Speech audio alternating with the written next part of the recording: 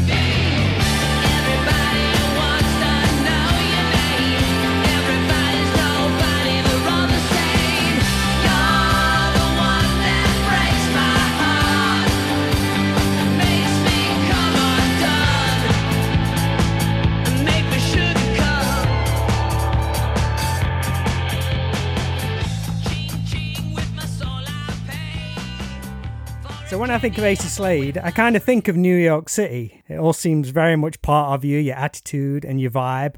But you grew up in Pennsylvania. I can imagine that's probably considerably different to New York City. So can you take us back to when you were a kid and what AC Slade was like back then? Were you the odd punk rock kid on the block, or was you totally different? It's funny you say that because, I feel like there's a lot of insincere people who claim their New Yorkness, and I never try to be one of those guys. So when you say that, I'm happy to hear that. I'm proud to hear that. I think if you were in New York City at 9/11, you're like an honorary New Yorker. You're kind of right there with the natives almost. It's somehow or another grandfathered you in, which I was. But it's really weird, man. I feel like the years from 22 or 23 till when I was 27, 28 and moved to New York, I don't feel like those years exist. And they probably kind of didn't because I was a raging alcoholic and drug addict. So they kind of didn't exist. I almost feel like I had 2 teenage years. One was in Pennsylvania, which was my real teenage years. And then the other was when I moved to New York, and like all my New York years, like I felt like that really molded me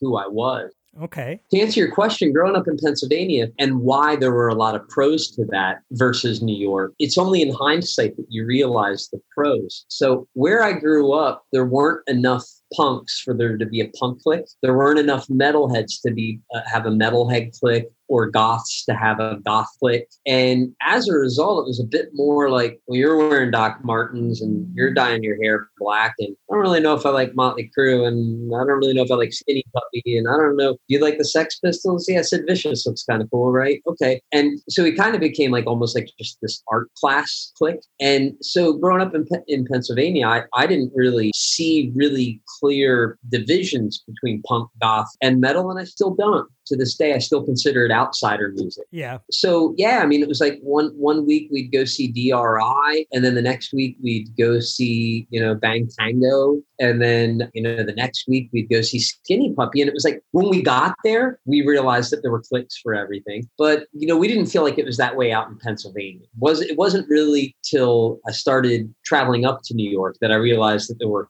cliques for everything. At that time, it wasn't weird to like cross over. And if you were a punk, you could be like, hey, let's go to the goth club to pick up some goth chicks tonight or whatever, And if you're a goth, they'd be like, let's go to CB's because the beer's cheap. I don't know. Like nobody alienated you because you were in one clique or another. It's just there was that one particular place for it. That's awesome. So you were never kind of looked at as an outcast within those kind of cliques. Everywhere was kind of really welcoming and stuff like that, which is great. It's the way it should be, really. And it helps shape you into your own unique identity as well, if you can take little pieces from everywhere else. So that's the coolest, man. Yeah. It really is. You were part of a church choir when you were young, right? Was that just a fairly commonplace thing for kids to participate in your town? I mean, I guess so. My parents were United Methodists, which isn't like a fire and brimstone Baptist or Catholic. It didn't have that whole shame element too much. They say one of the worst things that happened to Christianity or Christians, or churches, I forget what the saying is, where it brings in all that shame and penance and all that stuff. I never really felt that in church too much until I went to private school, and it was like a alternative school. So it was like just for artsy kids,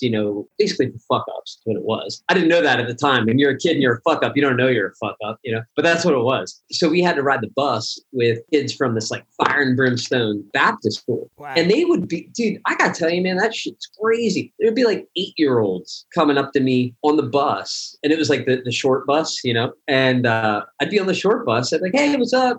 And they'd be like, if you keep listening to that music, you're going to go to hell. It'd be like an 8-year-old. I'm like, and even at that age, I was like, you don't have anything about life figured out yet. How the fuck do you know I'm going to hell because of the music I listen to? What t-shirt was you wearing? Probably Alice Cooper, Twisted Sister, or probably one of the two, because at that point, those were the only concerts I ever went to. But where the crossover was with that was, our church had a really cool, it's called the Passion Play, which is like a play about the life of Jesus. There's a crucifixion scene where they had like all this fake blood and all this theater. And I just thought that was the coolest thing ever. Like they would spear Jesus and blood would spew out. I was like, how do they do that? Like, it's like, well, you got a diaphragm at the bottom of the spear, and then he had a crown of thorns and blood would slowly come out. And I was just that, like the whole play, I'd be like, yeah, whatever. And then as soon as that part happened. So it was proper special effects within the church. Yeah. Yeah. Wow. I've never heard of that before. That's insane. Tom Savini's a Pennsylvania guy too. So, yeah, Pennsylvania and special effects. That's awesome. So did I read like Alice Cooper was one of your first concerts? He wasn't the first, but he was one of the first. And right. I mean, to this day, it's like nobody's got a better voice than that guy, and just energy and commanding the crowd. And, I've seen him open up for some big name people that he just blows off the stage. What tour was it? Do you remember which album it was? Raise Your Fist and Yell, which it's funny because I know you're friends with Brian Roxy, but his In the Trenches podcast is just great. Those Kane Roberts records really have some covered gems on there, like Roses on White Lace. Dude, what a great song that is. And Ryan had him on the podcast, and I'd forgotten how good those Kane Roberts records were. I guess because I kind of start to think about, for some reason, I don't think Kane Roberts played on some of that Trash record. He definitely did some records where he was trying to go pop, and I lumped Kane Roberts in with that, but he wasn't really part of that. Who did you go with to the Alice Cooper concert? Probably my friend Kit, who I was in my first band with. Probably my friend Kit, my friend Brian. I don't really remember too much about going, but those were like my concert buddies, especially Brian. Kit, actually, he was in my first band with me, and he was a way better guitar player. Still is. He's still a really great guitar player. And he's kind of a character on the Philadelphia punk scene to this day. So what about horror movies and dark imagery and stuff like that, which you've always been into? Was that a case of it going hand in hand with hard rock, or were you just a product of all the huge 80s horror movies and the video boom and all that kind of thing as being a kid? Oh, yeah. I mean, it is weird, isn't it? How, like, as a kid, I didn't put the two together necessarily. Like, I saw movies over here, music over here, but clearly there's a huge crossover. And yeah, it was like, I didn't see the connection, even though the connection was clearly obvious. Yeah. But yeah, I mean, maybe like the Trick or Treat movie. Holy shit. There we go. Horror movies and rock music. Yeah, which was awesome. But it was like so cheesy that it was almost like, well, I hope people don't think that I'm really actually like that, you know? A wonderfully awesome movie. And in fact, I almost bought a Sammy Kerr t-shirt not long ago. In fact, when I was on tour with Wednesday 13 from the Murder Dolls, I saw one. I'm like, dude, do you need me to buy this for you? And he's like, I already got it. At what point did you, from going from being a fan to thinking, I'd like to play an instrument? It's funny how you know these moments. I remember I'd seen Motley Crue in concert. Okay. Like a couple weeks later, the Home Sweet Home video came. And I was watching the video and I was like, well, that must have all been filmed at the Philadelphia Spectrum where I saw the show, because it's all the same thing. And then I'm looking at the buses and the hotels, because it's like that video montage. And then I'm like, wait, they go to another city and they do the same show like the next day. Like I knew all the dates were on the back of the t-shirt, but I figured they came, they set up a show, and then they like went home for a week. And it was like, oh, we've got another show in Montreal. And I was like, wow. So they do this every night, and they do it all around the country, all around the world. And okay, they get in a bus and then they go and they do it again the next day. It's a job. Okay, they're not like theater actors, you know? And then there was a band that, so like on the way home from concerts, a lot of times they would play like from midnight on, where like the heavy metal, it was the heavy metal hour. And a lot of times they would play like there would be like one local band per week, and they would get on that metal show, because all the local bands are usually metal bands or punk bands. And so there's one band, it's like, and they're about to get signed to a record company, and they're playing next week. And it was like, so they're playing. And I remember the band is this band called Heaven's Edge, which is really funny because Dave Rath, the drummer, is a big record executive at Roadrunner Records now. So we went to the show and we saw the band like loading in, and then we saw them play the show, and everybody was losing their mind. I was like, okay, so you play these places first. You pack them out, you get a lot of people to come, and then the next level is you play these bigger places. Like that was the aha moment. So there's kind of like a couple aha moments in that story. Seeing them be rock stars in a club that held like 500-600 people, and everybody lose their mind, and they put on a lot of production. They had a great show. They didn't put on a show like they were playing a tavern or a pub down the street. They put on an arena show in a small place. And it was like, so you fake it till you make it. That's what you do. How old was you then when you was kind of putting all the pieces together? 36. No, I was probably like 16 or 17. Okay. And it all just kind of made sense. Like, I figured this out. This is like a proper business model. Yeah. Nice. So what do you remember about forming your first band? Was it fairly easy to do in your town, or was it tough to find like-minded people? It was a camaraderie thing as much as anything, because I don't think I had that aha moment yet. It was more like, you're in the church choir doing that whole thing, and you don't want to do that when you start to become a teenager. I never really wanted to do too much in the first place. And then like when you get old enough to not do that anymore, and it's like, all right, what am I going to do? Like I didn't want to play sports. I wasn't very good at that. And it seemed like my, reject friends, it was like they were picking up guitars and everything. So there wasn't an aspiration to take it further. It was more just an excuse to hang out with your friends and drink stolen beer and try to talk to girls, you know. You moved to Philadelphia, right, after high school? Was that specifically to pursue music, or was there any other career and option for you back then? Clear as a bell. I remember we were on a class trip when I was like 8 or 10 years old. I don't remember how old I was, but it was the first time we took a class trip into Philadelphia. I remember being a kid, not even a teenager yet, and seeing graffiti, strip bars, hookers, drug dealers, movie theaters that were showing movies I hadn't heard of, and they weren't pornos. But just, it was like, oh my God, this is it. This is where I want to be. And seeing like walking past like a Punk or like something like, I was like, this is it. This is where I want to be. So honestly, the day after I graduated high school, I moved to Philadelphia and started working at like a rock and roll stage clothes place. Right. I did go to I guess you call it like a trade school. Like it wasn't a real college. And that was kind of part of my reservation for not wanting to go. But my parents were like, try going to this like music school where they teach you to record and do lights. Mm-hmm. And like, they're like, you need direction. And I'm like, I want to play music. That's my direction. I don't need direction. I got it. You know, my mom would give me books like, what color is your parachute or like shit like that. And I'd like, I don't need to read this. I know who I am. But everyone's like, well, it's a phase, it's a fad. Not you're never going to make it, but it's like the odds of that are pretty damn slim. Mm-hmm.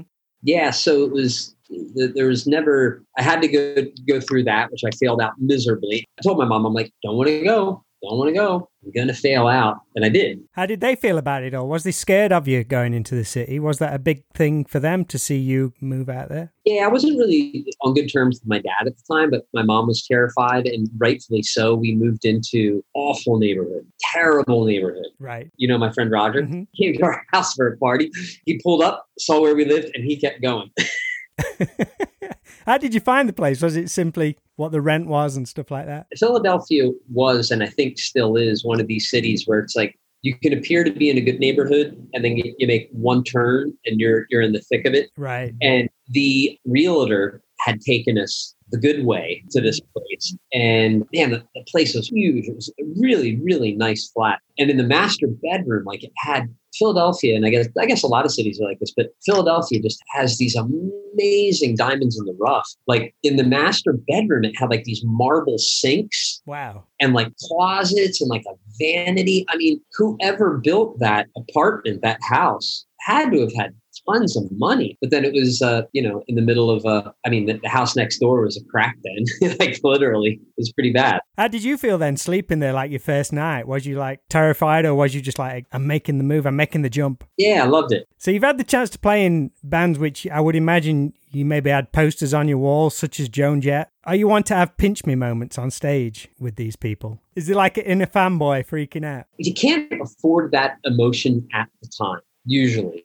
But I posted a picture on Instagram the other day where I was with Joan after, I say we, I know that it's she, but after our confirmation that we were being inducted to the Rock and Roll Hall of Fame, we did this jam where we jammed with Slash and Laura Jane Grace from Against Me. And we played Starfucker, which she hadn't played that in 20 years. And I don't know why. It's a great song. But yeah, it was like before we're about to go on, like Slash is there. It's like, cool. How was your flight? It's like, it was all right. How about yours? And I'm like, really? Like this is happening right now? That, and I mean, when I played in Philly with the Misfits on my birthday, I mean, that's just like, that moment doesn't happen to anybody. Like they knocked down the arena that I saw my first show at, but they rebuilt a new one. So it's where the Philadelphia Flyers and the Philadelphia 76ers still play, and they have all the concerts. And so we played there December 14th. My birthday is the 15th. We crossed the threshold of midnight. Right at midnight, Glenn brings me out to wish me a happy birthday, full arena of people in my hometown singing happy birthday to me. And then right after that, it's 12:01. And this next song is called Halloween. Is that your biggest holy shit moment, do you think, when you're looking back? That is it. Yeah. Nothing else in life ever mattered. How is it going back to places like that? You say it's not the original place where you saw your first gig, but it's what would be if that place hadn't been knocked down. Have you ever wondered if there's like a young kid like yourself experiencing one of their first shows for the first time? Absolutely. And I think of that all the time. We just did a show a week ago and there was a kid there, and his mom's like, oh, he wants to be a guitar player, or he is a guitar player. And, dude, you can do it, man. Mom, like, nurture this. And sometimes don't nurture it, because sometimes determination drives you too. I've always known you as being, I don't want to say a hustler, but you seem to be able to jump into different creative outlets. Back in Trash Light Vision, I always remember you making your own T-shirts and patches and stuff like that. You've done hairdressing, photography, and now your own coffee company. And most importantly, you really excel in each field. Very kind of entrepreneurial of you in a way. Have you always been like that? Does that go back to you growing up? Yeah, I used to have a lemonade stand when I was a kid. And it's funny because any of the day jobs that I took, I always sought out ones that didn't require me to use my brain, so that I could be thinking about the other things that I was planning to do, or had some sort of a tie-in with what I wanted to do. So like working at a stage clothes store, like a Trash and Vaudeville, or a place you'd find like in Camden or something like that, working there, it was like, okay, now I'm in my element. And if I wasn't doing that, I was working in a warehouse where I was totally anonymous, and I would just be plotting and thinking all day and taking notes and thinking about the best way to push my band. So what fuels that for you these days? Because as we get older, it becomes much tougher to kind of, I guess, have the energy to learn new skills and challenges. What fuels you these days to, let's say, climb a new mountain? Is it just in your DNA? I love learning, man. I don't have hardly any regrets about life, with the exception of not doing better in school. And that sounds really old manny, but the reason for it is this. One thing I've learned is that I'm not stupid. And when I was a kid, I never felt like I was particularly smart. And there's a number of reasons for that. But, part of my rebelling against that was like, all right, well, I'm going to prove to you that, like, you don't think I fit in. Okay, well, I'm going to rebel against that by doing bad in school. And even in college, like, it wasn't college, but that trade school I went to, I did terrible in it. And in both cases, what I've come to learn is that I'm not stupid. I just have a different way of liking to learn. And I like to learn things that I'm interested in. And nothing proves the skeptics wrong more than winning. So imagine if you're this punk rock kid or this goth kid or whatever, and people are making fun of you and you're excelling. You're making them look fucking dumb. And I wish I would have known that, because there's no better revenge than success. And success can come in different ways. Good grades. Yeah, they're making fun of you, but if you're getting straight A's, fuck you, Do you think that's probably, you say you wish you'd done better in school, but do you think perhaps you can look at that now in hindsight, and that is a thing that motivates you and challenges you to excel now, do you think? The flip side to it is that they're not really teaching you anything you need to know for life in school, and that's the truth. But the point is, you got to be there. So I guess, like, the way I look at it is like, well, if I have to be here, like, this is essentially a prison sentence. And if I have to be here, why not actually just learn something? Even if I'm never going to use it, at least something's being accomplished. You know what I mean? So, yeah, I know that sounds very conflicting. Like, prove them wrong, do great in school. And all that stuff that they're going to teach you will not be useful at all. Awesome, man.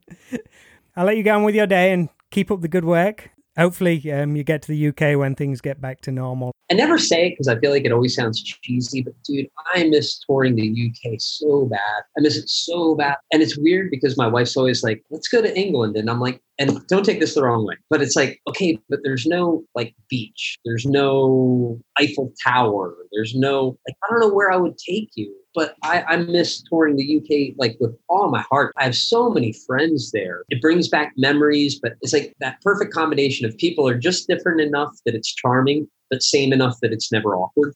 And even with Trashlight a little bit, but it was like that whole, Robin Black and Lord of the Lost. And I'm trying to think of some of those bands, like, New Generation Superstars and Jamie D and the FTCs. That was a fun time. Really was a great time, and I certainly look back on it very fondly. So thanks ever so much for doing this, mate. I really appreciate it, and always good to catch up and see you. But I'll let you get back because I know you're always busy. Awesome. Thank you so much, Rob. Thank you very much. All right. You take it easy, AC. Okay, bud. I'll talk to you later, Rob. Bye.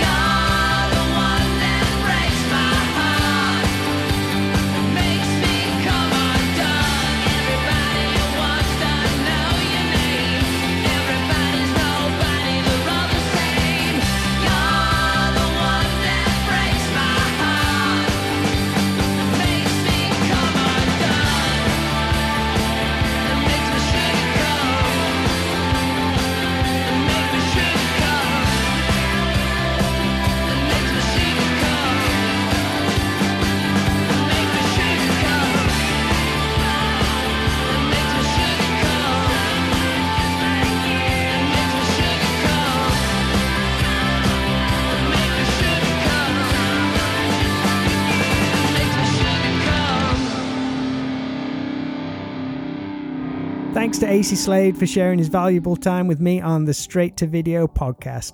Be sure to head on over to catfightcoffee.com and check out this really amazing independent business, which in the current climate, it's so important to support things like this, but I've no doubt AC will make this a real success. Also, thanks for supporting this podcast.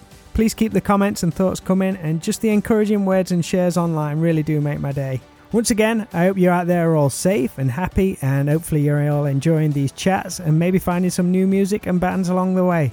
I'll see you all on lucky episode 13, but for now, I've been your host Rob Lane, and I'll speak to you all soon. See ya!